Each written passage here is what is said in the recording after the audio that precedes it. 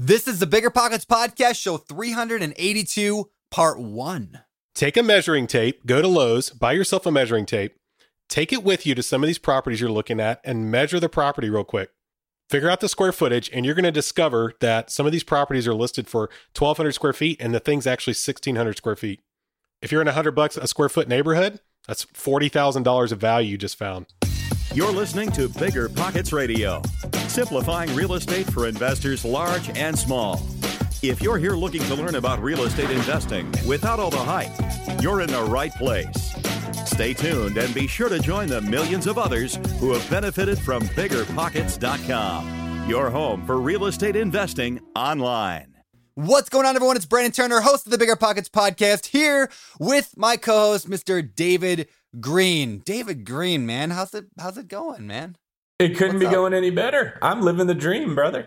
Are you locked in your house still? I'm locked in my house. I get outside to go running a little bit. The sun's finally out, but I'll tell you what I love is when I wrote Long Distance Investing, I was mostly investing as a police officer. So I had to figure out, how do you make all the things happen that need to happen while you're at a full-time job? How are you super efficient? How do you get other people doing the work? And now the same thing's happening in the real estate agent world. How do you put deals together when you can't drive and talk to people in person, or sometimes you can't show homes, right? How do you structure an offer to protect your client and get them to feel comfortable with what they're doing while working under these new regulations? Because, oh my God, there are such amazing opportunities for people that are still looking right now. And it would be a shame if they didn't get something in contract, but it's trickier. It's absolutely outside of the norm of what you're used to. And it forces your brain to get creative, to think of solutions, maybe to question, well, why did we always do it like that in the first place? This is kind of how innovation works. So while I'm pacing around the pool table at my house, talking on the phone all day and having Zoom meetings, it's halfway driving me mad because it's just horrible being at home all the time. And the other half, it's super exciting and new because it forces you to look for new solutions. So yeah, that's how it's going. Sense. Adversity forces you to come up with new ideas. Necessity that's how that is. The mother of invention. That's right. And speaking of adversity, having you come up with new things, today's show is part 1. You heard me say that a minute ago. Part 1 of a 2-part series. We're actually launching part 1 today, part 2 tomorrow, with a buddy of mine named Josiah Smelzer. So Josiah is a real estate appraiser and real estate investor, also a podcaster and author. But Josiah is a good dude who does primarily the BRRRR strategy, the buy, rehab, rent, refinance, repeat, which if you don't know what that is, we'll get into that a little bit in today's show. So here's the interesting thing about today's show. We recorded this show a few months ago, I think 2 months ago, before the COVID thing happened. And so on this episode, like that we recorded, Josiah goes through all of like his strategy, how he did it, how he's bought like almost $4 million of real estate using the BRRRR strategy, what he's doing, why he's got 10 properties at one time going down, all this stuff. And then we spend a lot of time talking about appraisals and how to talk to your lender or your appraiser about adjusting the numbers and how to make sure you get the highest appraisal possible. And you guys, this stuff is so important. We didn't even know the COVID thing was going to happen, but now that information is even more vital than ever because appraisers are getting nervous. They're getting like, they don't want to get in trouble for giving you a too high of a value. So they're being way more conservative. In fact, my own personal house just got reappraised because I'm getting a refinance done and it was way under where it should have been. And so that's what's going to happen. So this show is super timely for that reason. But then COVID happened. And a lot of Josiah's what was going to be just a simple, easy thing that we kind of glossed over on today's show, just a little bit. We didn't spend a lot of time talking about the refinance part of it. Now suddenly became much, much, much harder. And Josiah had to fight his way through to figure out his way through that. That's what part 2 is about. So here's the deal. Part 1 is live right now. You're listening to it. This is part 1. Part 2, episode 382, part 2, comes out tomorrow. So it's a 2-part show over 2 days. If you're watching this in the way future or listening in the way future, obviously you can go find show 382 part 2 later. But listen to the show first, then go listen to that one. Make sense? Did I explain that well enough, David Green? That was awesome. This is like you're following the saga of Josiah Smelzer as he navigates the perilous ups and downs of real estate investing. The real estate quest. All right. Oh, yes. You're going to hear a lot about that, too, especially in part 2. Tomorrow. Yeah, part 2. I'm talking about my new quest. But before we get there, let's get to today's quick tip. What you got, David? Today's quick tip is get out of binary thinking. It's too easy for us to fall into a trap where we think this or that. Should I do BRRRR or should I not buy real estate? Should I invest in real estate or should I stick all my cash under the mattress? Should I extreme this side or should I extreme that side? The better way to look at things is to understand how all the pieces fit together as a whole and ask yourself, how much of each of these do I need in my arsenal so that I can feel comfortable moving forward? See, the key to being successful is always making progress. It's not always being perfect. So you're going to hear in Josiah's story how he used different techniques for real estate investing to help him out in different parts of the journey. He didn't put all of his eggs in one method of real estate investing. So as you're listening, think about it in your own life. Where am I thinking it's got to be this or that instead of a little bit of both? Very good. I like it. Springing it on you at the last second, and you delivered. You're like the Shaquille O'Neal of the real estate quick tip world. Are you referring to Karl Malone being the mailman because he always delivers, but you called me Shaquille O'Neal because he was just I don't know. He was the only basketball player I could think of on a fly. I think that's what you were doing, and I only is that what they call confidence. Is that I didn't even know who's Karl Malone and why is he a mailman? Like, was he actually a mailman? No, his nickname was the mailman because he was very consistent. Oh, okay, so you do know. Wow. All right. With that, let's get to today's. By the way, this is the same way Brendan plays poker. He pretends to have no idea what he's doing with hopes that he will lure you into a false sense of confidence. So he can destroy you. Because half the time in life, I really don't know what I'm doing. So if I always pretend I don't know what I'm doing, no one will ever take you serious, and they'll never see you come in. And then when you make a mistake, they won't realize you did. Yeah, it's actually brilliant in an idiotic kind of way. Good job. Buy low, sell high. Buy low, sell high. It's a simple concept, right? But not necessarily an easy concept. Right now, high interest rates have crushed the real estate market. Prices are falling and properties are available at a discount, which means Fundrise believes that now is the time to expand the Fundrise Flagship Fund's billion-dollar real estate portfolio. You can add the Fundrise Flagship Fund to your portfolio in minutes by visiting fundrise.com/pockets. Fundrise.com/pockets. Carefully consider the investment objectives, risks, charges, and expenses of the Fundrise Flagship Fund before investing. This and other information can be found in the fund's prospectus at fundrise.com/flagship. This is a paid advertisement. Without further ado, it's time to get into today's show with Josiah Smelzer. Let's do it. All right, Josiah, welcome to the Bigger Pockets podcast, man. It is an honor to have you here, man. I'm pumped about today. Man, I'm so excited to be here. Thanks so much for having me, guys. Yeah, so you and I got the pleasure of hanging out in person last year. We spent a few days in Maui masterminding and having a great time. And I learned a little bit about your story then, but not as much as I wanted to. And so I'm excited to dig in a lot deeper today and find out how you got into this game and how you got to the powerhouse machine you are today. Book writer and real estate investor and all that. So podcaster, everything. How'd you get started? Go to the very beginning of your journey. Yes. So after I graduated from undergrad, I took a job doing public accounting out in Dallas, Fort Worth. Absolutely hated it. Spent a year doing that. And after that was like, I have to do something else. I couldn't stand the sitting in a cubicle thing. So I left that job and helped one of my buddies start an appraisal business. And we started that out of the back of his house. You know, I think 22 years old. He was 23. And it was exhilarating working for ourselves, running our own thing, being our own bosses. And the cool thing is, this was in Fort Worth, Texas. The cool thing is I got to go into a lot of properties, got to be around a lot of real estate investors, and I got to learn the Dallas-Fort Worth market one house at a time and starting off. So got my appraisal license in 2005 and then started just kind of gradually buying some properties here and there. I was single, wasn't married. Did that up until about 2008. And 2008, I decided to sell the properties I had, go hike the Appalachian Trail, go back to grad school. So I sold everything, just completely dumb luck. Right before the market crashed, dumb luck, just unloaded everything. And I had a lot of equity in the properties I had. And looking back on it, I really wish I'd held on to everything. Because you know how it is. A lot of these investors that we talk with on our podcasts and stuff, a lot of the guys that held on to stuff, they make money because, it's a get rich slow scheme. I mean, you can build a lot of wealth over time doing this. So anyway, got married after going to grad school. Long story short, started listening to Bigger Pockets several years ago and got interested in doing the real estate investing thing again. So my story's, a bit different because it's not like I just started.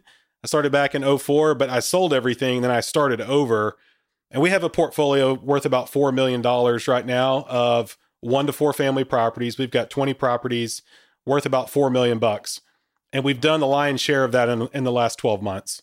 Wow. All right. So most important question, did you really hike the whole Appalachian Trail or what was that? Yeah. So I hiked Georgia to Pennsylvania Wow. So I did 1,100 miles in about 3.5 months. So, had everything in my backpack and, sleeping out in the woods, and went with some buddies, and it was extraordinary. If you're into that kind of thing, I highly recommend you try the AT. It's so much fun. Yeah. Someday. I like that idea. I like that idea of things. You've got the beard for it. I do. I have the beard for it. I was telling this buddy yesterday, there's a book we've talked about on the show before. It's called Wild at Heart. And I know, David, you're a big fan of it. Josiah, have you read that one? Yeah, I have. Okay. So you read that book and you're like, I'm going to go shoot an elk and hike the Appalachian Trail. Like that's like, you read that book and you just want to go do cool stuff like that. Yeah. But anyway, someday. I had read Into the Wild. This is when I was single, had money saved. I read Into the Wild and I was like, man, I need to go do something like that. I just need to have a life adventure. And the AT was a blast, man. It's like a little family out there. You meet all these cool people and you're hiking, months at a time with the same folks. And it's really cool. It's a really cool experience. So you wanted to go hike this trail and you happened to sell your entire portfolio right before one of the biggest real estate crashes in the history of man. Tell me how that all worked out. I just have to say that was lucky. I mean, I did learn a lot going into that time because I was doing appraisal work and I was seeing a lot of crazy things going on just on a lot of refinances that were happening because people were refinancing houses that they bought 6 months ago, and then they're refinancing, trying to pull 10 or 15% more equity out of these things than they went into. And they weren't renovating these. There was no value add going on. And we would have people call us up and say, hey, can you guys get $300,000 for me on this refi? And we were like, that's not really how this works. And they would hang up the phone and they would call another appraiser and find an appraiser who would do that. And that's where a lot of some of these bad appraisals were coming from at the time. They would find an appraiser who was willing to just make a value, and they would get that loan done, pull that cash out.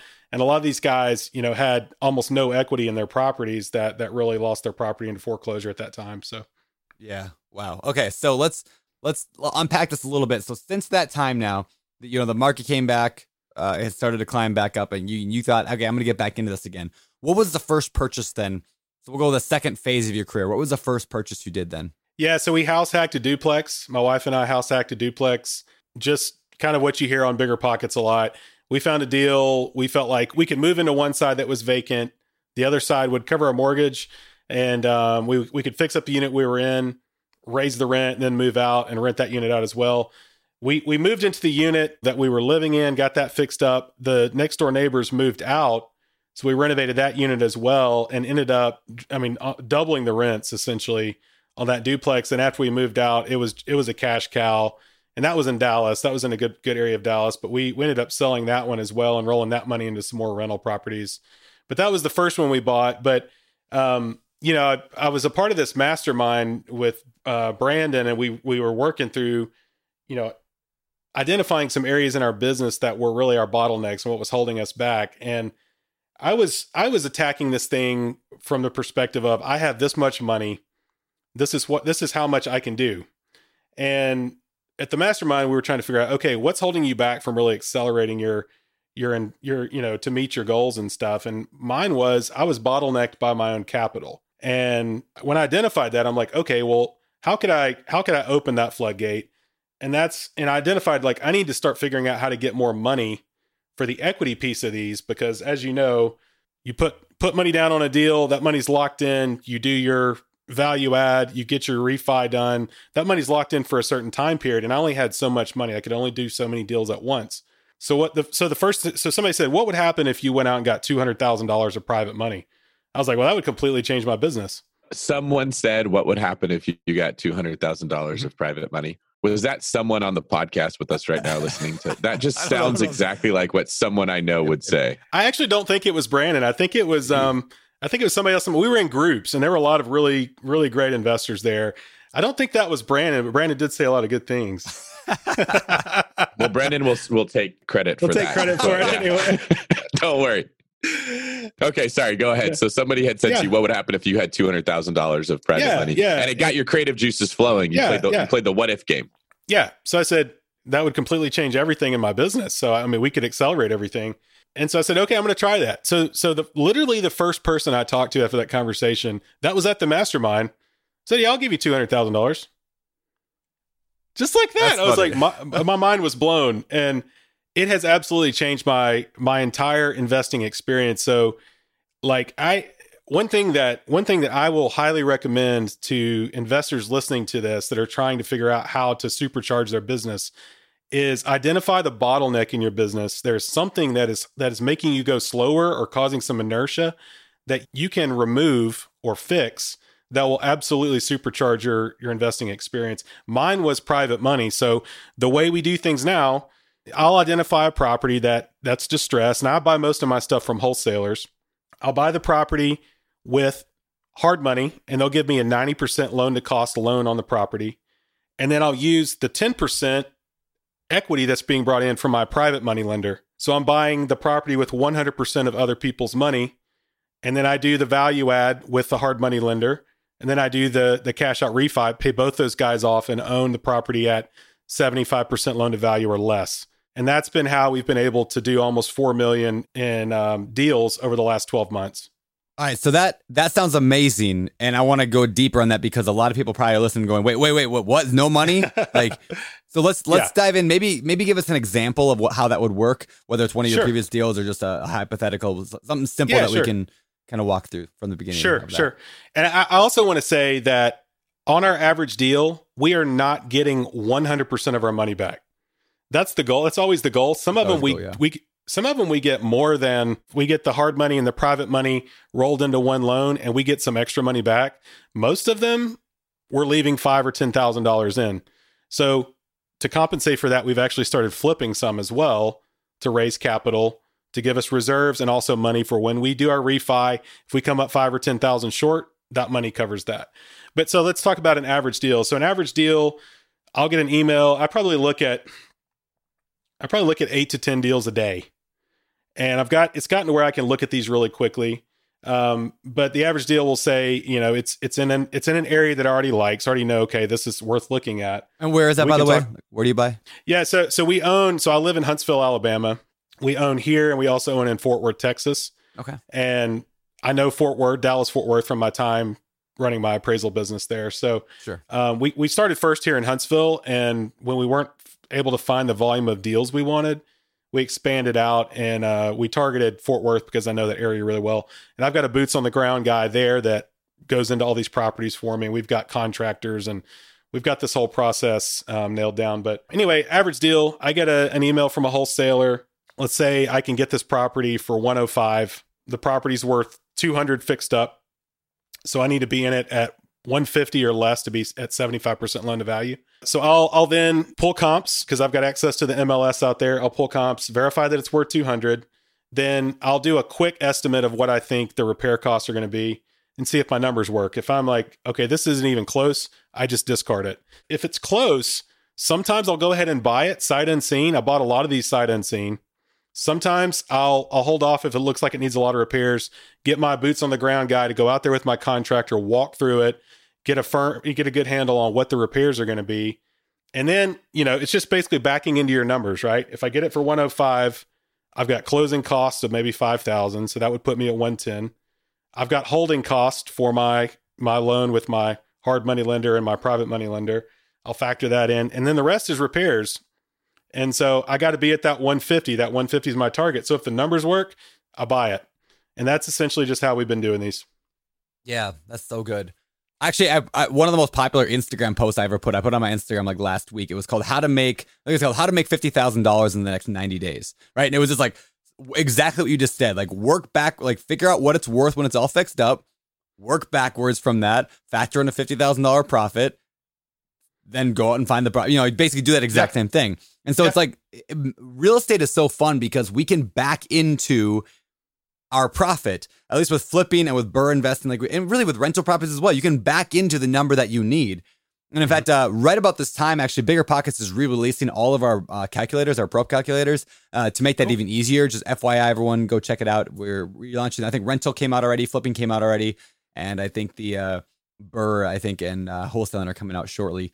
But with that idea of making that even more simple, because you can back into these numbers and then figure out what you can pay for. And now you've got a budget. Okay, well, now I've got to get this done for $30,000. And if you go inspect a property or you go and run your rehab budget and it's going to be a $70,000 rehab, okay, Well, that means I can't pay 105 for it. I guess I'm going to be paying 75 for it. Exactly. And this goes back to that thing that I say all the time on webinars, on a podcast. Every property out there has a number that makes it a good deal. So your job as an investor is not to blindly walk around hoping somebody like gives you a good deal and toss it in your lap and like, there you go. Like most of what we do today is just like get, like you said, 8 to 10 leads a day. You run those numbers, you figure out, and every once in a while you get one that's pretty close. But either way, every property's got a number. Now, usually that number is way far off and not even worth pursuing, but occasionally you get one that you can make happen. And so what I find fascinating though is this idea of that you pulling in the private money lender to cover basically the down payment and the rehab cost, you say, or where's rehab cost getting paid for? Yeah, so the hard money lender's covering 90% loan to cost on the whole thing. The private money lender's covering the 10% loan to cost plus closing cost. Yeah. So, the closing costs will suck money out of your account just like anything else. So we started rolling that in as well. So we're reserving all of our cash for actual, repair issues or servicing the interest only payments to both these lenders. So if they'll do 90% loan to cost, let's use some basic numbers here. We talked about that 150. You want to be total at 150 in. Yep. So if so 150 is the total amount of cost you have invested in the deal, roughly. So that means that hard money lenders are going to cover up like 135, 130, 135. Yep. 135. Mm-hmm. And then you only need 15 grand-ish from the private lender. 15 from the private money lender, plus we'll say 5,000 for closing costs. So 135 would come from the hard money lender, 15 plus 5 would come from the private money lender. So we'll have a 135 loan and then a $20,000 loan. And then we're servicing the interest only payments out of our cash reserves. Yep. Thus the need to be really accurate on our numbers on the refi, because as you know, sometimes on the backside, when you go do your refinance, your appraisal comes in low. And that's something I want to talk about as well from the perspective of being an appraiser, and maybe some tips and tricks to help out on that. But, when it comes in low, you got to have some reserves to get this refinance done or else you're stuck. So got to have that money to service those interest only payments along the way, and then to be able to get your refinance completed. Unless you can find a hard money lender, and they do exist out there, or private money lender, which will let you basically bank all of your payments to them until the very end. So just to Sweet. to throw that at you is like, it's actually a fairly simple thing. And let me explain what I mean by this. Is I never even thought about this until somebody mentioned it on the podcast a few, 4 or 5 years ago to me, that they do this. And I was like, wait, that's a thing? And here's what it is, guys.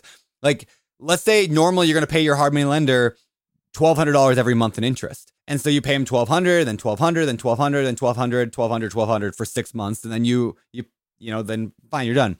But to them, it's really the same math if they get the money monthly, or if they just get a big lump sum at the end and you just work the math out later. And so some lenders will actually let you just make a big lump payment at the end based on exactly how long you held the property for. Same amount of money goes in their pocket. Now, it's a little more risky for them to do that because they're not getting payments, along the way. But if they're going to trust you with 135 grand, what's an extra $5,000 of delayed payments if you can work that? And you never know till you ask. So the first time I learned that, I asked the guy, I just asked somebody if I could do that. And they're like, oh yeah, no problem.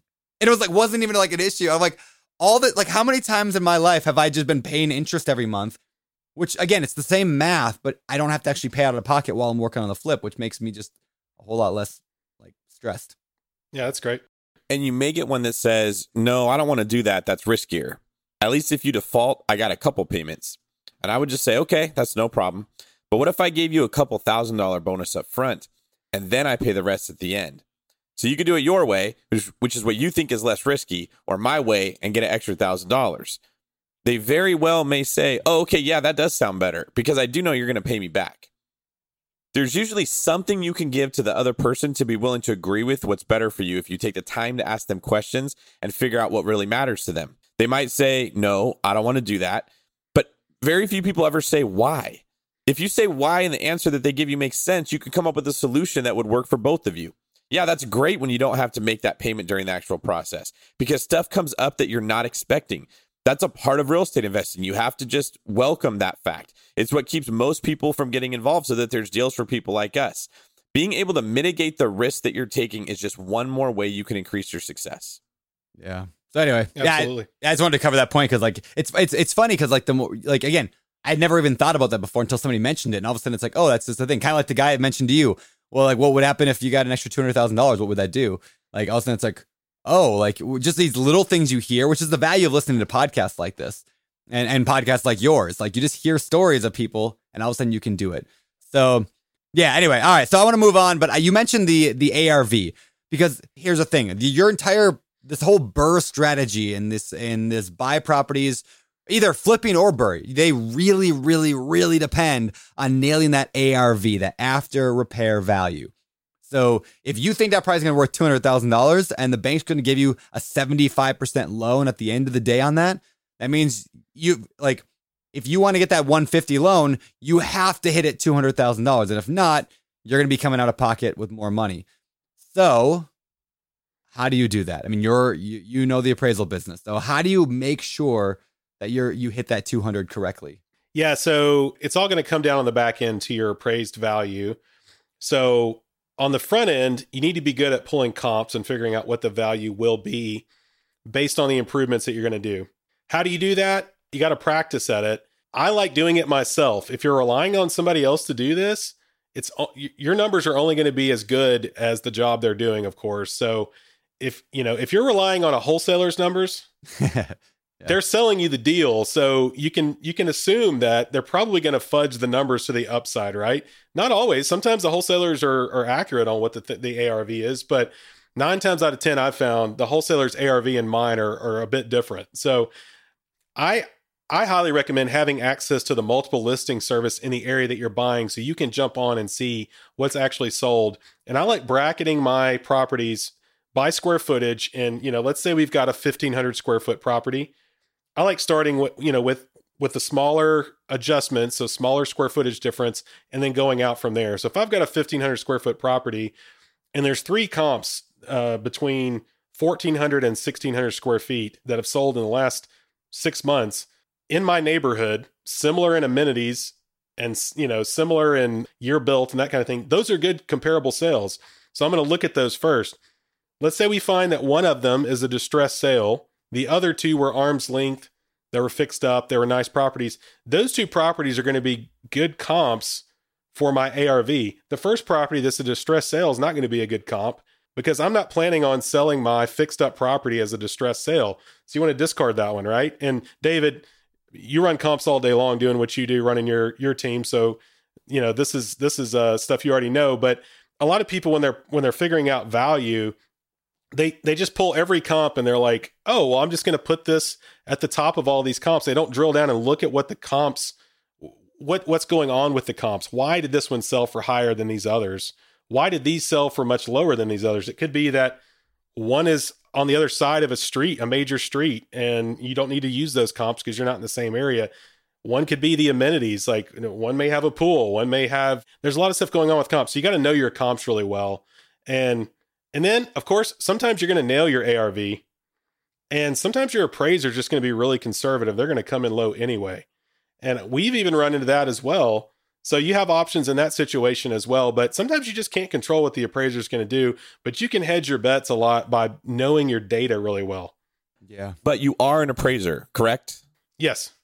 Can you give our listeners a basic overall understanding of what appraisers do? And maybe a 30,000 foot overview of the big things that you want to make sure you get right to get the appraisal you're hoping for? Yes, absolutely. So an appraiser is tasked with providing an opinion of market value.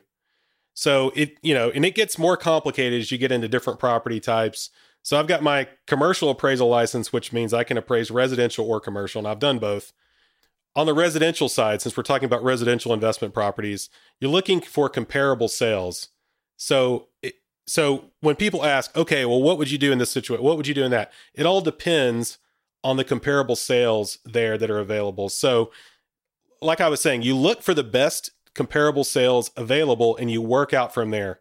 Let's say you have a property that's in a really rural area and there's almost no sales around it. David, what would you do in that situation? If I was trying to run comps? Yeah. I would go back further to see what was there, like further back in time. And if I couldn't find anything at that point, I'd have to go to a different rural area that has a similar situation, like a little bit further away from my property than I ideally would like. And I'm looking for similarities, like if they're both agriculturally based, are they both on a well? Are the lot sizes the same? That's what I'd be looking into. And then the last thing I'd say is well, if the house was not in a rural area, so I couldn't find a comp that was, rural to rural, then I'd ask what the price per square footage would be. And I would try to figure out based on that, are rural houses selling for more or less based on the price per square foot, and use that information to come up with my price. So that's exactly right. So if you're in a rural area and there's no sales directly around you, you have to expand your parameters to see where the closest comparable sales are. And then you might have to go further back in time. So it's all about finding the most comparable sales available and figuring out what that data is telling you. Brandon, you're building your mobile home park thing. It works the same with mobile home parks. What are your comps with mobile home parks? Well, it's other mobile home parks with similar utilities. And then you're looking at the income stream those are producing, trying to figure out what's the cap rate. What's this market data telling us about this mobile home park based on its location, its income producing ability, the cap rates in this area for this class of property. In residential, it's what's going on amenity wise at this property? Where is this property located? What's the square footage? Those type things. So an easy appraisal is one where there's a lot of sales right around your subject property that happened recently that are similar in size and amenities. So in that situation where you've got a lot of sales that happened recently, similar in size and amenities, you're going to pull the comps that are closest to you, look at those comps first and that sold recently and say, okay, this is a 3-bed, 2-bath, 1,500 square foot house, fixed up. It's got granite. It's got hardwood, refinished hardwood floors, refinished new bathrooms. And that's what we're going to do with our house. And so that one's selling for $150 a square foot. Our house is likely to sell for $150 a square foot because we're similar in size. That's going to be a good comp. So did I answer your question, David, about, are you want me to pick out items that you can renovate and get the most bang for your buck on? Or? Well, usually when we ask the question of how appraisers do their work or what they're doing, it's when the appraisal comes in low. Right. So you thought you were going to get a value of $150,000 on your property because some wholesaler told you that that's what it's worth. Sure. But then the appraiser comes back and says, no, it's worth 125 or 130. Mm-hmm. Then everyone wants to say, well, what can I do to change the appraiser's mind? That's usually how this whole thing comes up. How do I make someone else see it the way that I want them to see it? When maybe there were 12 comps that all showed 125, but that wholesaler showed you the two that were for 150. When you run into this problem, I'm trying to sell my house. My agent got me a great offer, but then it appraised low. Or I'm trying to BRRRR, but I got a low appraisal. What's the best thing that people can do in that situation? Yeah. So, I mean, there are two times that you can, I would say, help your cause. One is going to be before the appraisal is done. And one is going to be once the thing comes in low, approaching the appraiser in the right way. So you can't interfere with the appraiser's opinion of value because that's their opinion of value. Not recommending anyone do that. Some things you can do on the front end would be have the place clean, light, and bright when the appraiser goes over there to appraise it. If it smells good, same with selling a place. If it smells good, it's clean, it's light and bright, that's going to make a good impression on an appraiser, just like it would a potential buyer. Another one, when the appraiser's going in there, is to have a list of the repairs that have been completed along with cost for those repairs. So if you've replaced the AC, you replaced the roof, you just put granite countertops in, stainless steel appliances, did all these things, have a list printed out with a dollar amount and those things itemized out and hand it to the appraiser to put in their appraisal. Like I love when I get that from an owner because it gives me ammunition when I submit my appraisal to defend my opinion of value. Another thing is print out some comps that you like and give them to the appraiser. The appraiser doesn't have to use them, but it helps them from missing something. Like sometimes you have a property that's in an area that doesn't have a defined neighborhood. Okay. Let's say that an appraiser comes from 30 minutes outside of your town to do the appraisal. This happens all the time. And they just pull comps from the neighborhood that's listed on the MLS with your property, but that's been entered incorrectly by the agent. Okay. They're going to pull data. They're not going to get all the data they need and they could miss some comps. So sometimes when appraisal comes in low, the appraiser may have missed a comp. I don't know a lot of appraisers that aren't open to looking at comps. If you have good comps that they could use that are better than what they have. So my first question is, if somebody asks me about a value, I'm like, hey, I'm trying to use the best data available. Do you have better data? And if you have better data, send it to them and they can use it. So I would say on the front end, give them the best comps you have. And then lastly, don't be a jerk to the appraiser because they're writing your report and some of these guys are pretty salty and persnickety. So But if something comes in low on the back end, you could get your comps out and say, hey, here's the comps I was looking at. Here's the updates I've done. Have we considered all this? Like, tell me what you're seeing here. And if you didn't use these comps I have, please explain why. Like, I'm not upset. I'd just love to know why, you know? So it reminds me a little bit of, so I've got pulled over quite a bit in my life for random things. Usually I'm swerving because I'm singing so loudly to the music and I'm not paying attention. But like, I get pulled over. I never get tickets. I mean, hardly ever. Yet, like, I've got a buddy who gets a ticket like every month. He constantly gets pulled over as well. He gets a ticket all the time. And like, he was asking me why that is. And I was explaining what I do when a cop comes up, and I'm like, I'm super nice. I put my hands on the wheel. Like I'm not like, and I tell him I'm going to go in my glove box now and grab something. I'm like, and I like make a joke to him. I'm friendly. And like, David, you might completely disagree with this, but it works so good. But my brother, like, well, okay, I'll just say it's my brother-in-law. So my brother-in-law, he's like belligerent to the cop. Like, he's instantly like, I wasn't doing anything, you know, like, and like every time they give him that ticket. And so like, if you go in an appraiser, like a partner, like, hey, let's work this together. Let's get through this together. Let me be kind to you. I know you've had a long day. Let me make your life easier. You're going to have a much better chance of getting, like, they're just going to work harder at wanting to make sure they help you versus let's just see what I can throw the book at this guy. So yeah, I love that idea of like giving better data to them. Cause again, they're not your enemy. They're just doing their job. Give them good data, be friendly.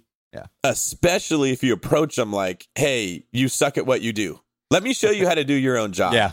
You're not going to get that far. If you say, hey, I see what you did here. It actually looks really smart. Your logic is flawless. And you start the conversation there and go on to say, but it would really help me if you could factor these costs in. Let me show you why.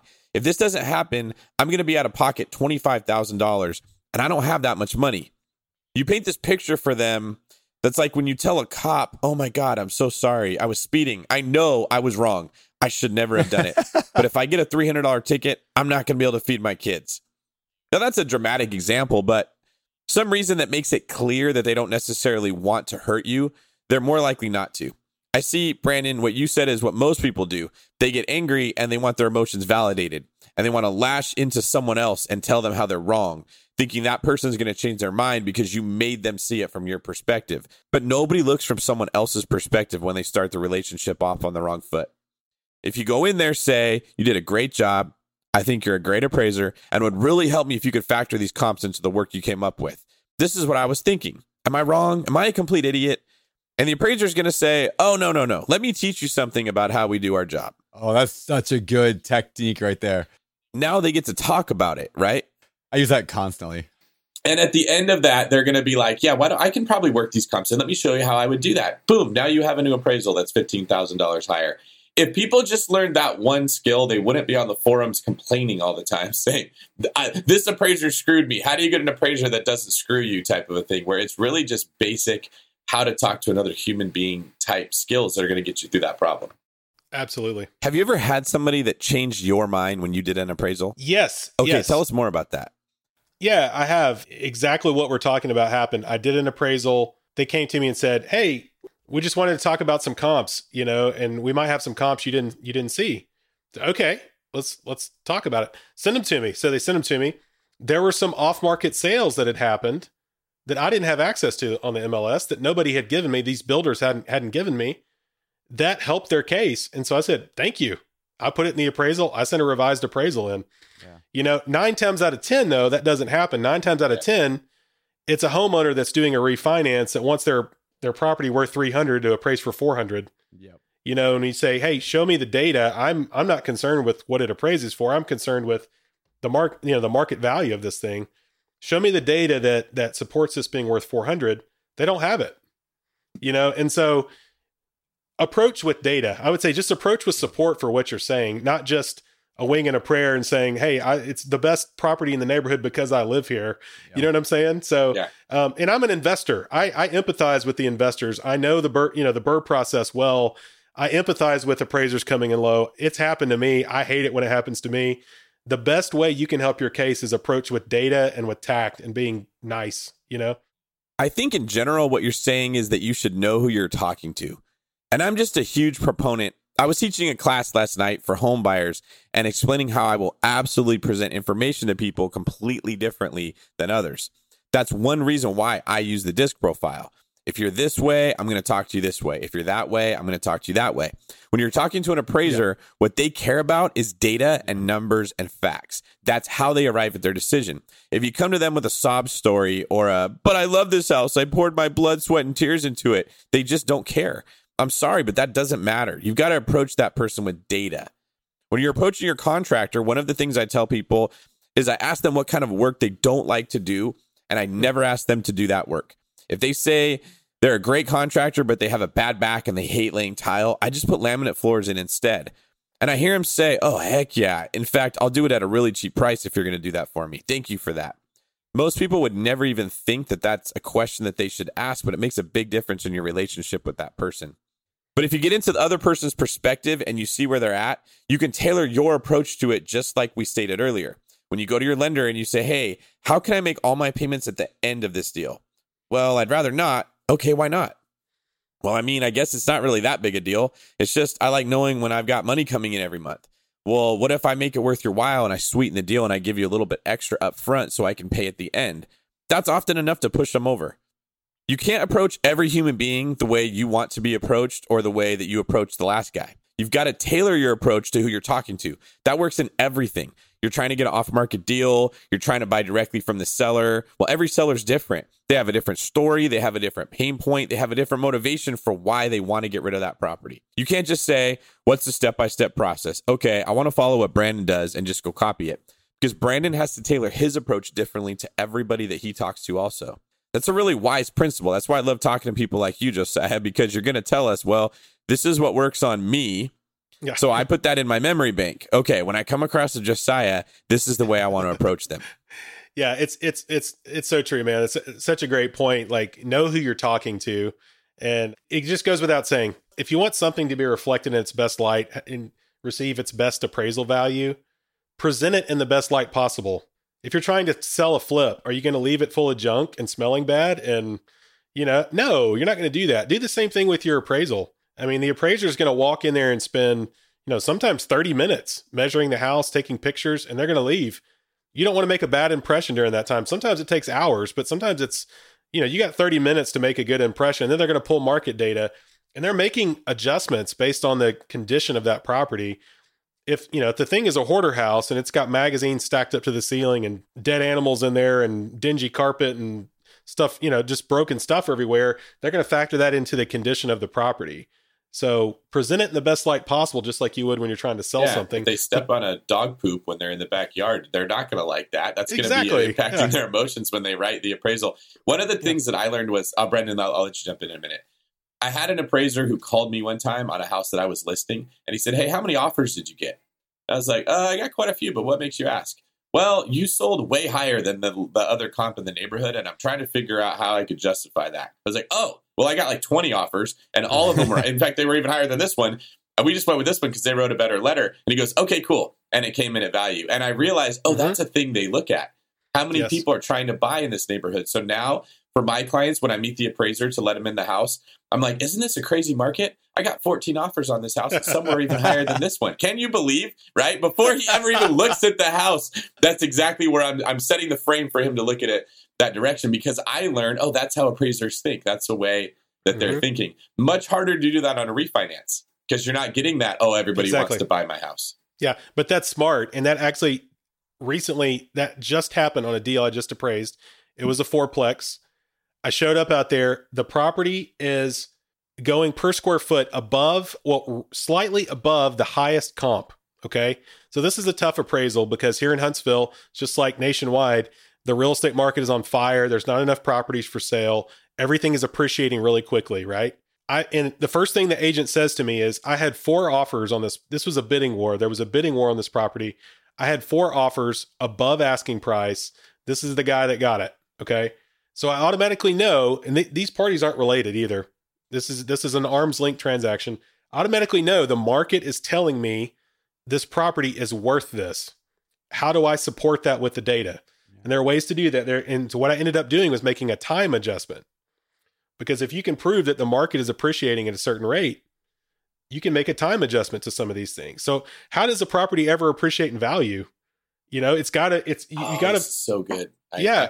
how does a property ever appreciate in value? Well, if you can show that, like we have right now, we have a difficult environment to do appraisals in right now because everything's going up in value quickly and there's not enough properties for sale.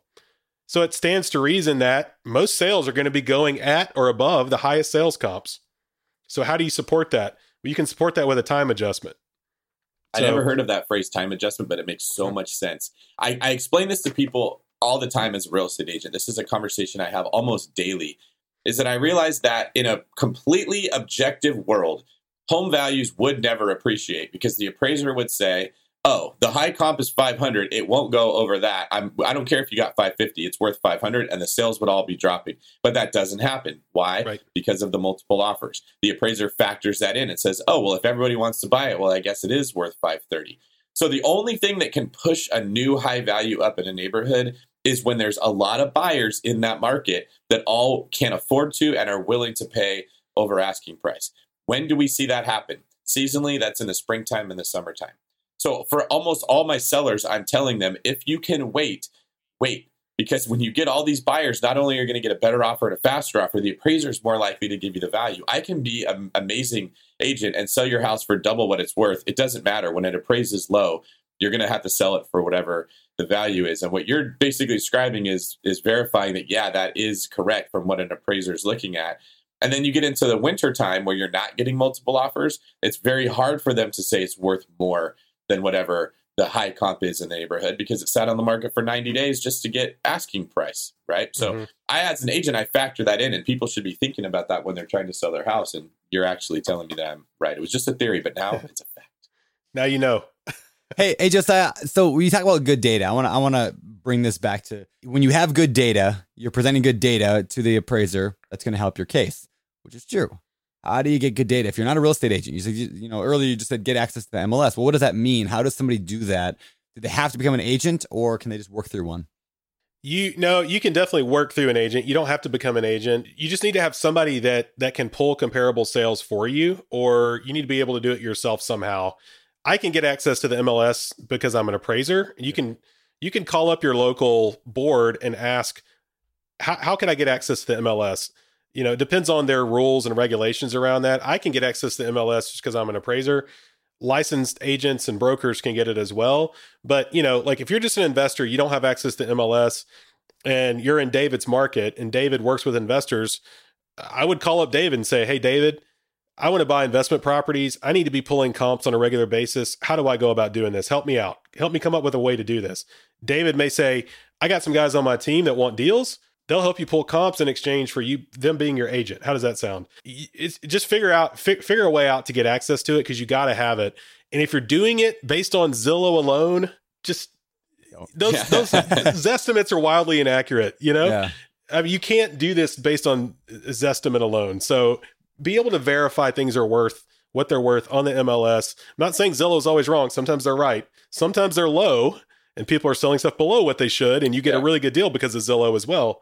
It's a double-edged sword. So David, I have a question then for you as the agent side of this. So let's say I'm a new investor. I've never bought anything before. I go to David Green, who's one of the most busy agents in your market. And I say, hey, David, here's what I need. I need you to drop everything you're doing every time I need a comp. And I want you to send it to me within 5 minutes. Go.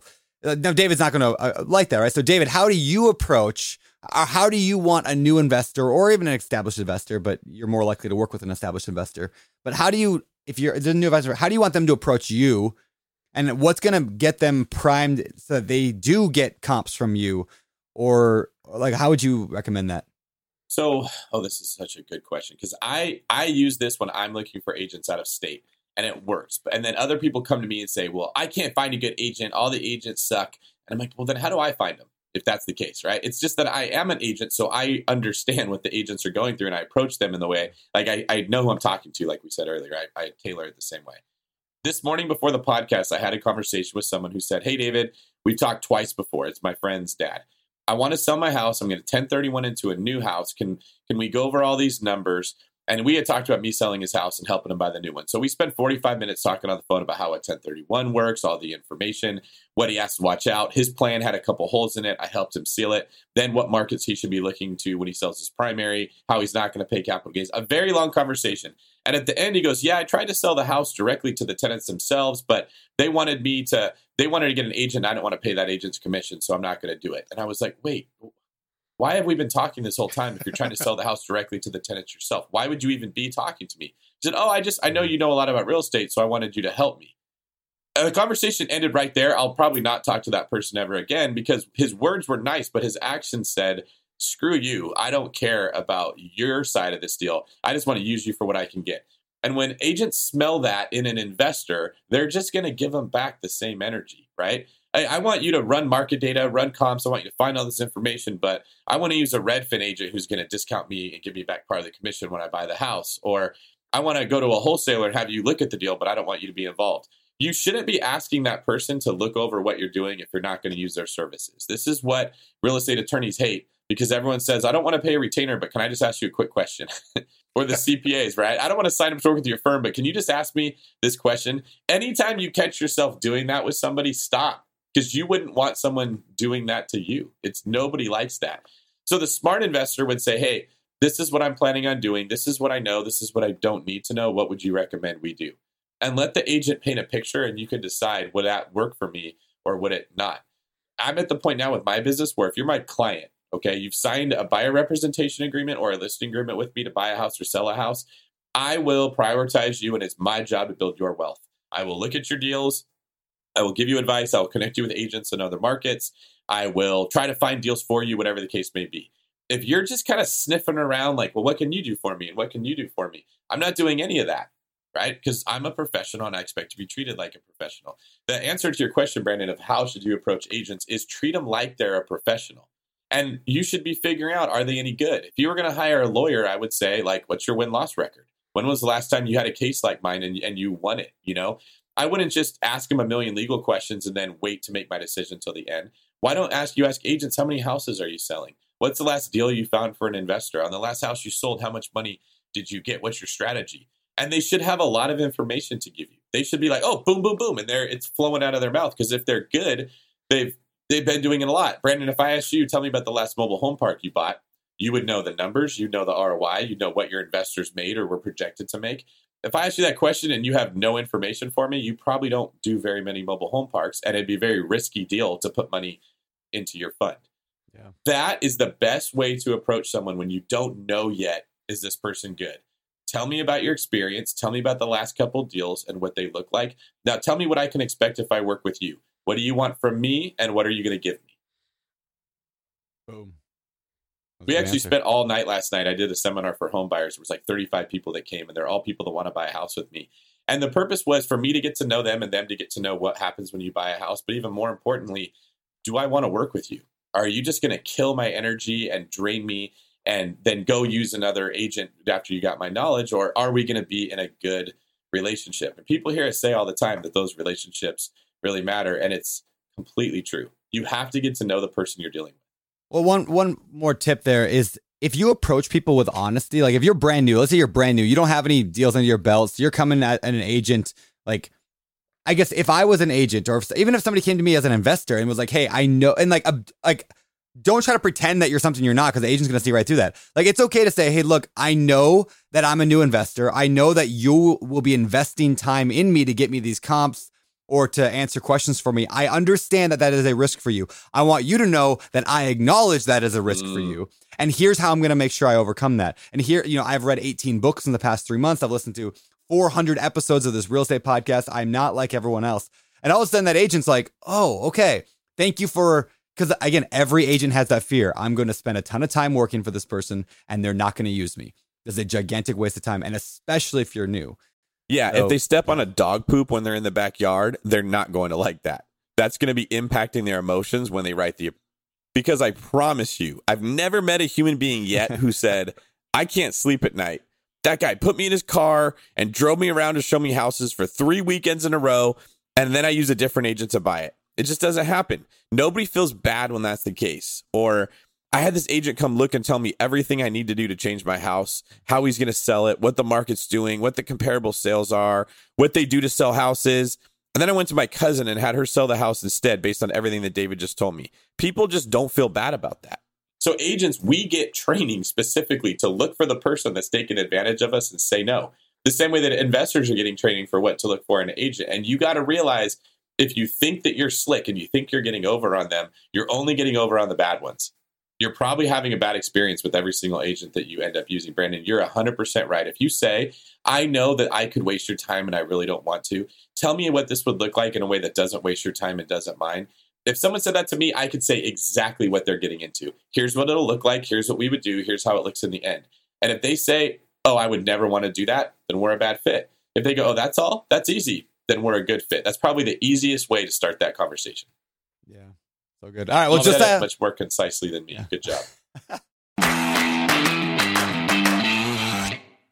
All right, Josiah, so let's go back to your story a little bit. So you're doing these BRRRR investing deals with basically no money down. Sometimes you have to leave a little bit of money in there, which is why you're flipping houses to generate some more cash. So that way you're okay with that, which I think is super smart. You're also doing some multifamily, right? Is the BRRRR with the multifamily as well, or what's that look like?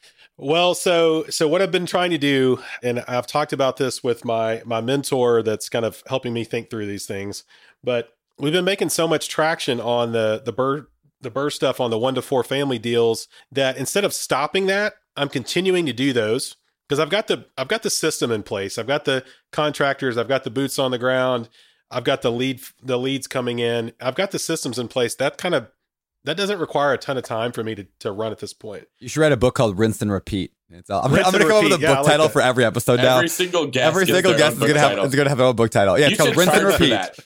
Call Brandon Turner, tell him what you're doing in life, and after a 30-minute call, he'll give you the name of the book that you should write. Rinse and Repeat, a step-by-step guide to building a deal funnel that, whatever. All right, anyway. Maybe I'll rename my book. Yeah, you can rename your book to Rinse and Repeat. Okay, so you're Rinse and Repeat your current 1 to 4s. Yeah. So we're still doing that, and we're flipping some of those. We're keeping some of those. Okay. So we started working on the multifamily thing. I made it my goal to put together a multifamily deal and do my first syndication. Started working on that. Long story short, over about 2 months, found a deal in Dallas, Fort Worth, went and saw the thing, drilled down and nailed every number on the whole thing, like from the rents to the repair numbers, management, insurance, like the whole 9 yards. 16 offers on the property. We made the highest and best round. The highest 8 offers made it to the highest and best round. In the highest and best round, we were the highest offer and did not get the deal. Wow. And we did not get the deal. We had $100,000. So the purchase price was $6 million. We had $100,000 earnest money going hard the first day. Meaning if we go under contract and walk away for any reason, or the thing falls apart for any reason, they get $100,000. No questions asked. Doesn't matter what the inspection shows or anything else. Day one, when they sign that contract, $100,000 is going over to them. We're not going to get that money back. The party that won offered $50,000 less than us, but they had $250,000 earnest money going hard day one. So I was a bit blown away that the seller decided to embrace losing $50,000 on the purchase price or the sales price in exchange for having $150,000 of extra earnest money going hard day one. But that's what they decided to do. So we were disappointed. We didn't get the deal, but we worked really hard. I learned a ton. But that's the market we're in right now. Who was communicating to the seller?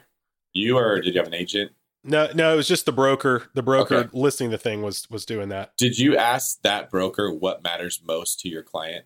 Do they want security? Do they want price? What's important? Yeah, we did, and they gave us a heads up. They said they're big on earnest money going hard day one. We had less than $100,000 earnest money originally, and I have a team of people. It's not just me. And so we went to everybody, and $100,000 was the most everyone was comfortable with putting in. So that's the most we came to the table with. Remember, we had a $50,000 higher offer price. They were hoping that would sway them.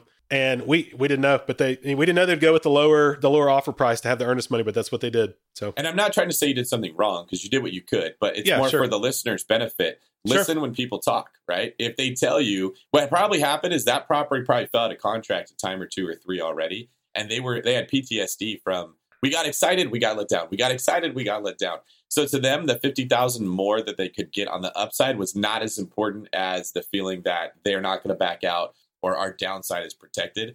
And what you find is a lot of human beings, they don't know what matters to them until they've gone through a little bit of life, right? When you first sell a house and you get a really good offer price on it, but the offer comes in with an inspection contingency and an appraisal contingency, and then the clients back out or the buyers back out, you start to realize, oh, I got way too concerned about the price and I didn't look at the big picture. And some of that other stuff goes up as far as how you value it. And when you're in Josiah's position or you're the buyer trying to buy, the more you get to know about what the seller will tell you about them, their situation, what they've been through, the better you can kind of tailor your approach. And now for Josiah, he can go to his team members and say, I don't want this to ever happen again. We're finding some way that we could borrow more money on the earnest money deposit so we don't get beat. And now your business is better. Mm-hmm. Absolutely. Another thing, I was thinking through, okay, why did this happen? Because we couldn't find that it had been up for sale before. My best guess was that these guys were involved in a 1031 exchange, and they had a hard date that they had to complete this transaction by. And if this thing did fall apart, even though they get our $100,000, their other deal would fall apart too, and that loss was of greater monetary value than taking $50K less and having that higher earnest money there. Yeah. So, I mean, I'm thinking in the seller's shoes too. Like, had I been in that boat, a $6 million property, 50 grand versus the 250 versus the 100, I'm not sure I would have taken your offer. I don't know, because like, especially the 1031 for sure I wouldn't have.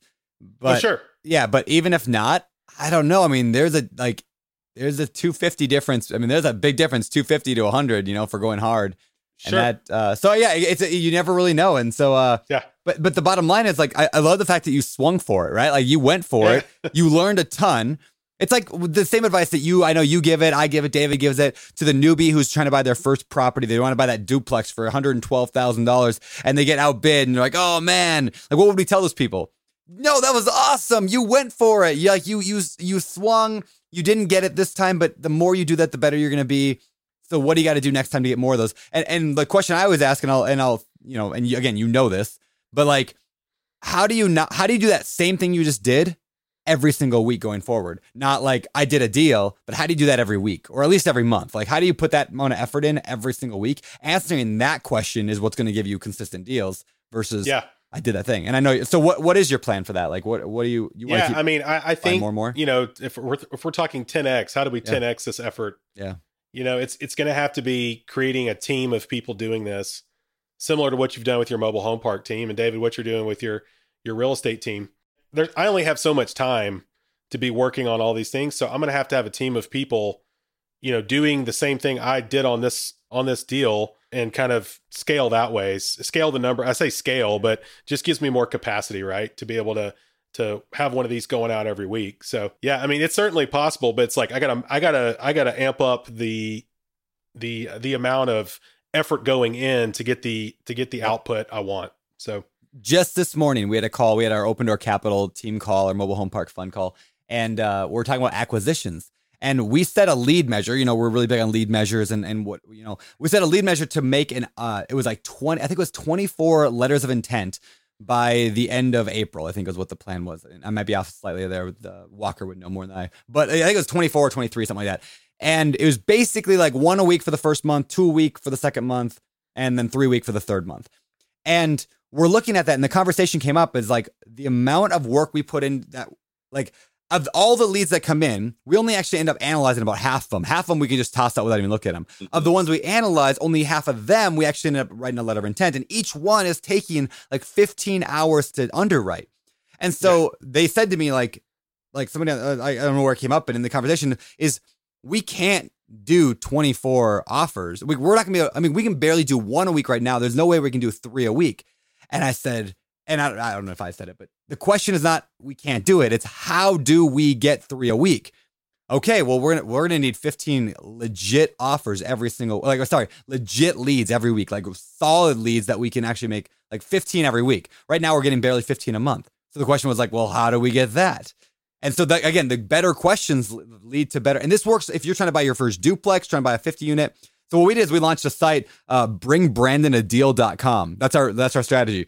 And I'm actually implementing it right now here on this podcast. Because I'm like, if I just tell the entire world that I'm looking for mobile home parks, they can bring brandonadeal.com and get paid, commission, referral fee, piece of the deal, partnership, you also whatever. Put it on that Instagram post you said that was one of I your did. best ever. I did. I put on that. Yep. And my business partner said, hey, do you see what Brandon did? We should do the exact same thing. Yeah. He actually saw it. He's a marketing genius. No, it's all like telling people what you want and then making it and worth their while to go get it. Do it. Yeah. Here's what I want to point out about what you said that I 100% agree with. You didn't say what's the answer before you started. You started, you had a problem. I cannot analyze all these deals. Then you thought of a solution, and your mind gave you the answer when you were in the mud. Like, oh, I'm overwhelmed. How am I going to get out of here? That is how our brains work, and you got to just submit to that process and quit trying to have the answer to everything before you start, because you'll never get it. The reason I did that home buyer seminar last night was because I had about 25 to 30 people that have all said they want to buy a house or they want a house hack or something. And I was doing those meetings individually. And I know I'm going to see Brandon on Wednesday. There is no way I can do 25 of these before Wednesday. And I don't want people to say, David didn't have time for me to get their feelings hurt. My mind came up with, what if you do it all at once? Well, then what if they feel like they don't matter to me? They're just part of everyone. Then buy a bunch of pizzas and sodas and make it a big party, and everyone can hear everybody else's concerns, so we can all bounce ideas. I can answer every question they have about the real estate market at the same time, and they all get to hear it. Now it's like a free class that they're getting an education in real estate. It's not like a impersonal thing, and they still get the information that I needed them to get to decide if we want to work together. My brain never came up with that solution until I had a problem that there was 30 people, and there's no way I can get this all done. And that's why I want to just highlight what Brandon said.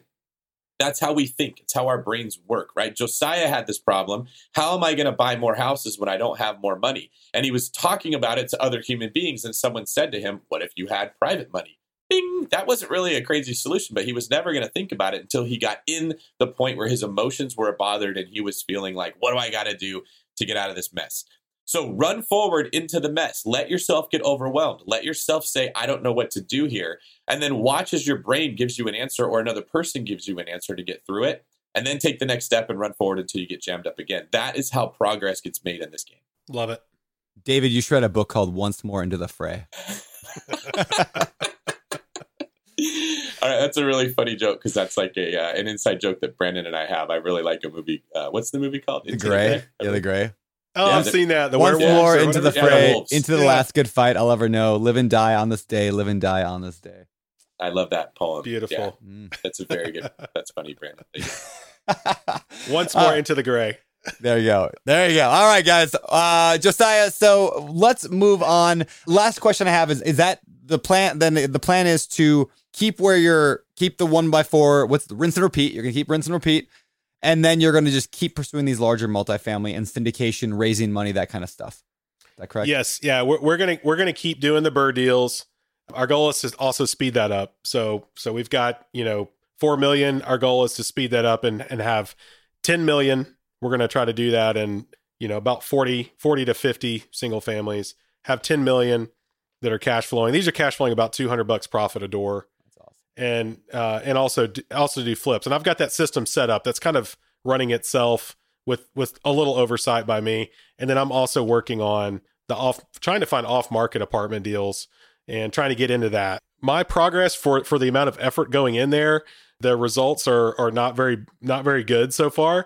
So like I'm not making a lot of traction, but I'm learning a lot. So I feel like that's good. On the 1 to 4 family side, I'm making a lot of progress. The results are great over there. So I want to keep that going while I'm working myself into the multifamily thing. All right. Well, so let me ask the final question then on that note before we move on. What do you need from our audience? There's 250,000 people potentially listening to this right now. Like, what do you need in your business? What would help you right now? Off-market multifamily leads is what I need. All right. If people got those, where to contact Josiah. Yeah. We'll give them Shoot me a message. Yeah, we'll give you your contact info at the end of the show. But before we get there, we got to get over to our world famous Deal Deep Dive.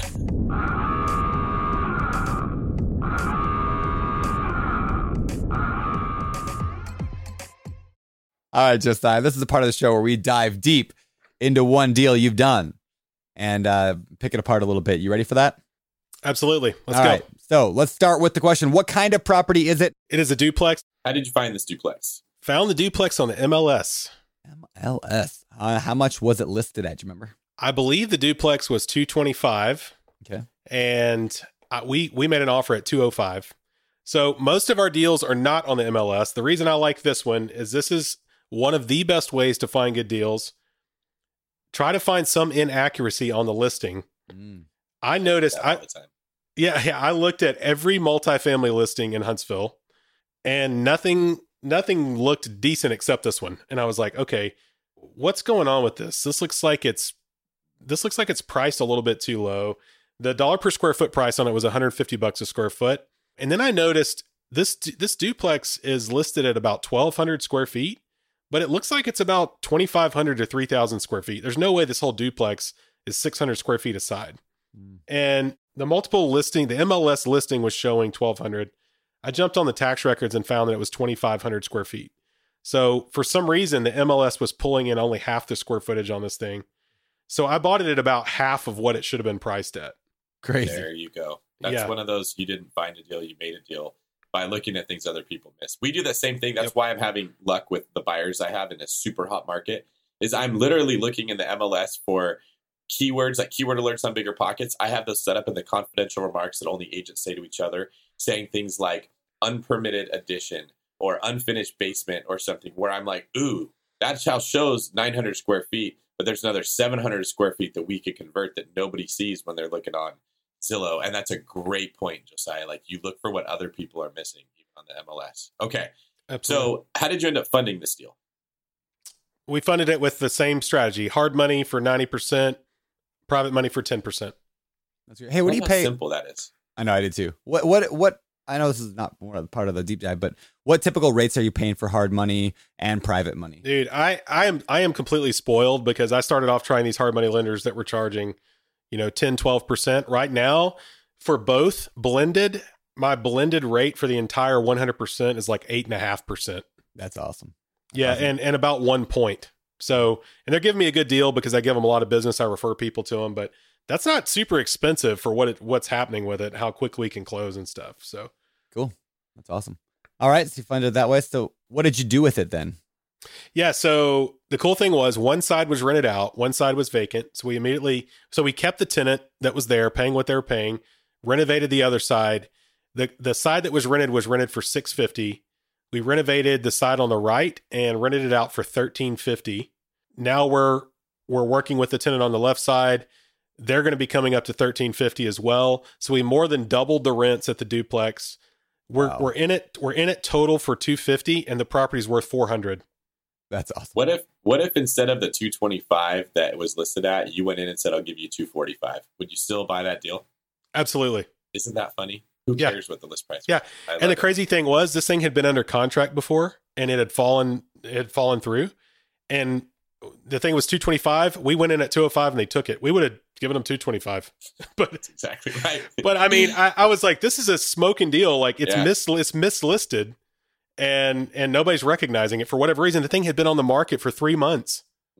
It's crazy. But it's worth $400 now, right? So, and you got it at $205. You could have got it at $225. You still could have bought it at $250, and it would still be a great deal to make. And that's how I want people's minds to be thinking. Is quit thinking, if I got it at less than list price, I won, and if I got it at over list price, I lost. Ask yourself, what's that property worth to you? You made that property worth $400,000. You could have bought it at $300,000, and it still would have been a great deal. And I see these deals blow up all the time because the seller doesn't want to fix, the deck in the back that has some dry rot, so people back out. Mm-hmm. And I'm like, you just lost $150,000 of equity to save $2,500 of a deck. You know, was it really worth your ego in that case? But yeah, anyway. So we asked what the outcome was on this deal? Yeah, so we're working through the second renovation. They've already agreed to the $1,350 in rent. And so after that's done, we thought about selling it just so we could capture that massive amount of money in such a short amount of time, but we're just going to keep it. We're going to burr out of it. It's going to cash flow nearly $1,000 a month. And so we're just going to keep it, man. It's going up in value so fast. It's in a really great area, great schools. So, I mean, I would live in this property, and we're pretty proud of it. It was one that really worked out well. All right. Last question then. What lessons overall did you learn from this deal? There are really good deals on the MLS. The MLS gets beat up because everybody says it's picked over. It's a place where only retail buyers go, but there are really good investment deals on the MLS if you're willing to look and also think outside the box. Don't just look at the data being presented to you. Think, is this data correct? Because there's a lot of bad inputs that go in on the MLS that if you recognize it, if you find that something's listed at a lower or a smaller square footage than it actually is, there's value there. Exactly right. There you go. Just don't look for the easy stuff, right? What I tell people is everybody's looking for the same dang 3 houses on Zillow. They're all chasing the same one, right? Like, oh, look at that. It's amazing. It's beautiful. It's gorgeous. And then they try to get it. They don't. They say, oh, the MLS is no good, right? But I'm looking for the one that everybody else doesn't want or passes up, the one that they don't even take pictures other than the outside, so you can't see the inside. Yeah. The normal person goes, nope, screw it, I can't see what it's like, and they move on. And I stop and go, ooh, can I get in a chance to go see this one? Maybe it looks terrible, and that's why they don't have pictures. We could get a better deal. Such a great so you're giving some really good advice. I never thought about the photo thing. I mean, I kind of do that too. If like I can't see a picture, I'm just kind of like, oh, that's annoying. It's more work, so I'm not going to analyze it. Your brain is in that spot where it's like, I want to understand, do I want it or not? And it's running it through this filter that you already have in your own mind. Oh, it doesn't fit what I want, and you move on. But when you have like an agent, like me on my side, my filter is, please don't go after that same house that everybody else wants. I don't want to try to chase it. That's really hard to get. So when I see that same deal with no pictures, my brain, my reticular activating system goes, oh, heck yeah. Let me look at this one, right? Or, oh, those pictures look terrible. The realtor took it with his own phone and you see his gut hanging out in the bathroom mirror type of a thing. And nobody wants it except for us. We're like calling that agent frantically. Like, there's one I have right now in a city called El Cerrito that would be a perfect house hack, listed at $850. It's been on the market 90 days, and I've already talked to the realtor 3 times and previewed it. And she's told me that if we get an offer at $750, they'll take it. It's a super, super good deal. But nobody else is looking at that house because she listed it at 1,000 square feet. When the whole downstairs part that's almost pretty much done is another like 1,200 square feet. It's really 2,200 square feet that she priced too high for 1,100, but way low for the 2,200. And, this is why, like you said, there's deals on the MLS, but having a guide that can kind of navigate these waters is really helpful, whether that's an agent or even a person on your team that's experienced with this. Brandon, you look like you are so deep in thought right now.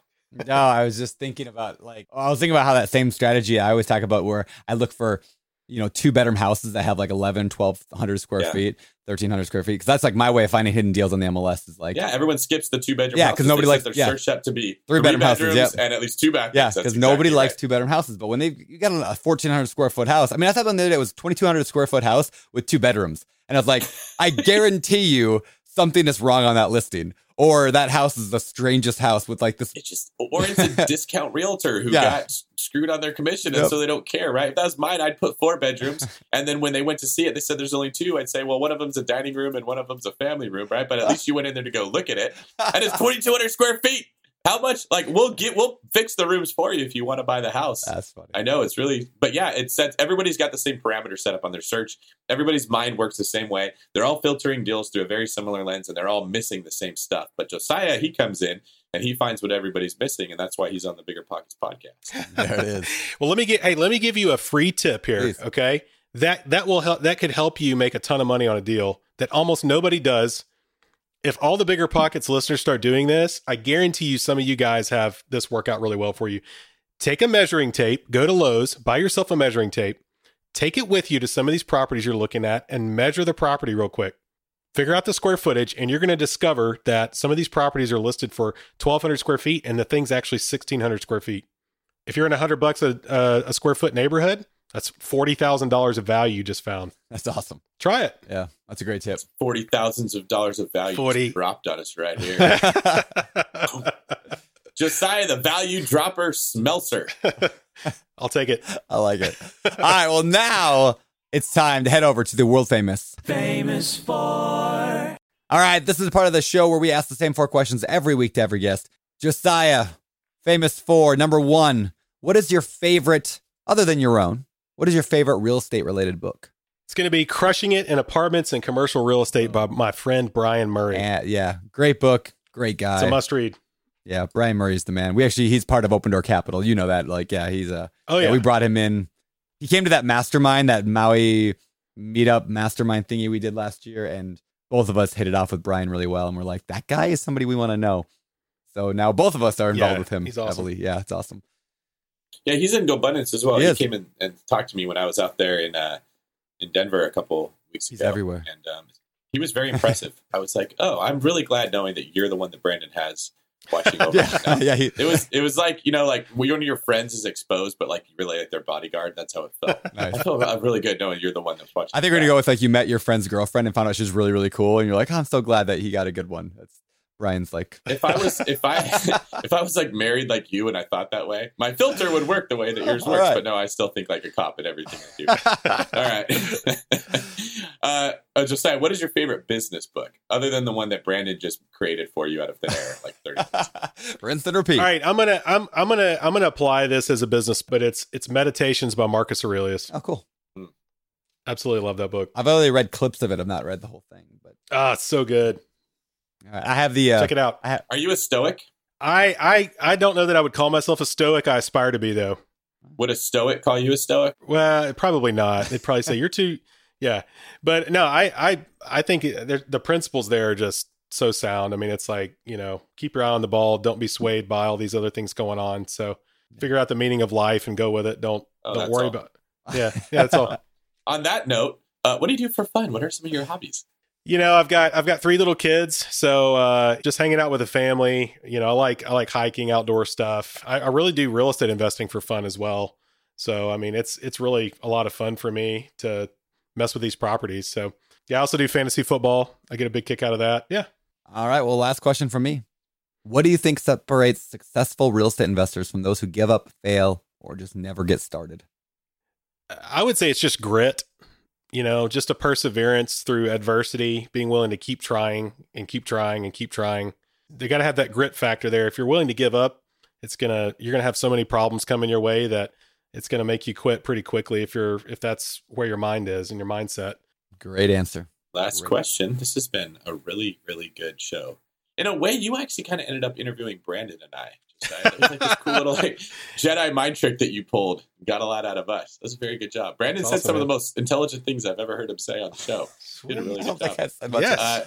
So for people that want to be Jedi mind tricked themselves by you, where can they find out more about you? Yeah, so I've got a podcast called The Daily Real Estate Investor, and David, I'd love for you to be on there. Brandon's been on there before. That's why you interviewed us so good. You're a ringer. I didn't realize that we had a. You're like a secret agent. Liam Neeson came in here. I backdoored this on you. Yeah, you did. Yeah, got a podcast called The Daily Real Estate Investor. I would love for you guys to check that out. It's basically sharing the journey of building my investment property portfolio, and I love having guys like Brandon and David on the show to share what they've done and how to avoid making mistakes and that kind of thing. So, and then I've recently published a book that I would love for all of you to check out. The title is Dream It and Build It: How to Crush Your Real Estate Investing Goals. And the Kindle version is on Amazon. The physical version is there as well, but it's sold out. And I'm a bit frustrated over that, but I can't seem to get enough physical copies over there. That's a good and a bad thing, right?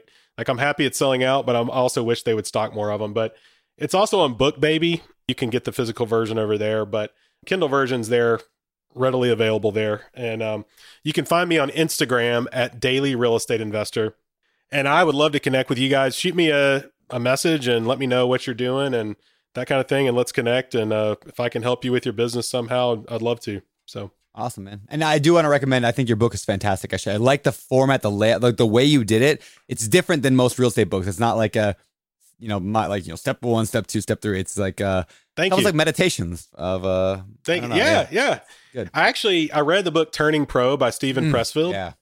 I love that book. And I was like, man, I need to format my real estate book this way because I want it to be kind of really, really easily digestible thoughts on real estate investing that you could, Yep. It wasn't really labor intensive going through. So I keep a copy for that. I really appreciate that. Yeah. I keep a copy of Turning Pro in my diaper bag, like our baby diaper bag. So if I'm out somewhere, nice. I can pick it up and read it for like a minute and I'm like, oh, that's really good. So anyway. Nice. Very cool. Awesome. All right, dude. Well, this has been fantastic. Thank you so much for joining us today. And again, everyone go check out Josiah and the show notes at biggerpockets.com. We'll put a link to the episode I also did on Josiah's show in the show notes. There you go. Awesome. Thanks, guys. All right, guys, that was our show with Josiah. Hope you enjoyed today's show. Remember, this was part 1. If you want to listen to part 2, that comes out tomorrow. If you're listening to this in the future, just go look for episode 382 and a half, or 382 part 2. I'm not sure what we're actually calling that. I think we're going to call it 382 part 2. Go look for that. You'll learn more about what Josiah has encountered since the COVID thing ended, about the whole mess with the refinancing. A lot of his refis ended up falling apart. He talks about what he's doing because of that and how he was able to battle through. It's like such a hero's journey story. I think you'll enjoy it quite a bit. So go listen to it right now. That again is episode 382 part 2. And I'll tell you more about my new video game at the end of that show as well. You're listening to Bigger Pockets Radio, simplifying real estate for investors large and small. If you're here looking to learn about real estate investing without all the hype, you're in the right place. Be sure to join the millions of others who have benefited from BiggerPockets.com, your home for real estate investing online. Braving the real estate investing journey on your own can be daunting. Doubts tend to creep up and stifle your ambition. Is this actually a good deal? Did you run the numbers right? What if you can't find a tenant? Can you even afford this place? What if you lose your job? Whatever you're going through, we've all been there. And guess what? The best way to overcome your doubts and hesitations is with a healthy dose of knowledge, networking, and accountability. And that's just what you'll find in our newly released 2024 summer boot camps. After these 8 action-packed weeks of step-by-step guidance from expert investors, weekly video modules, live Q&As, interactive assignments, and new friends to keep you accountable, you'll be ready to tackle your first or next deal with full confidence and expertise. Choose from the small multifamily, short-term rental, or rookie boot camps and register by April 12th for the lowest prices. Head on over to biggerpockets.com/enrollme today. That's biggerpockets.com/enrollme. The content of this podcast is for informational purposes only. Past performance is not indicative of future results, and all host and participant opinions are their own. Investment in any asset, real estate included, involves risk. Use your best judgment and consult with qualified advisors before investing. Only risk capital you can afford to lose. BiggerPockets LLC disclaims all liability for direct, indirect, consequential, or other damages arising from reliance upon information presented in this podcast.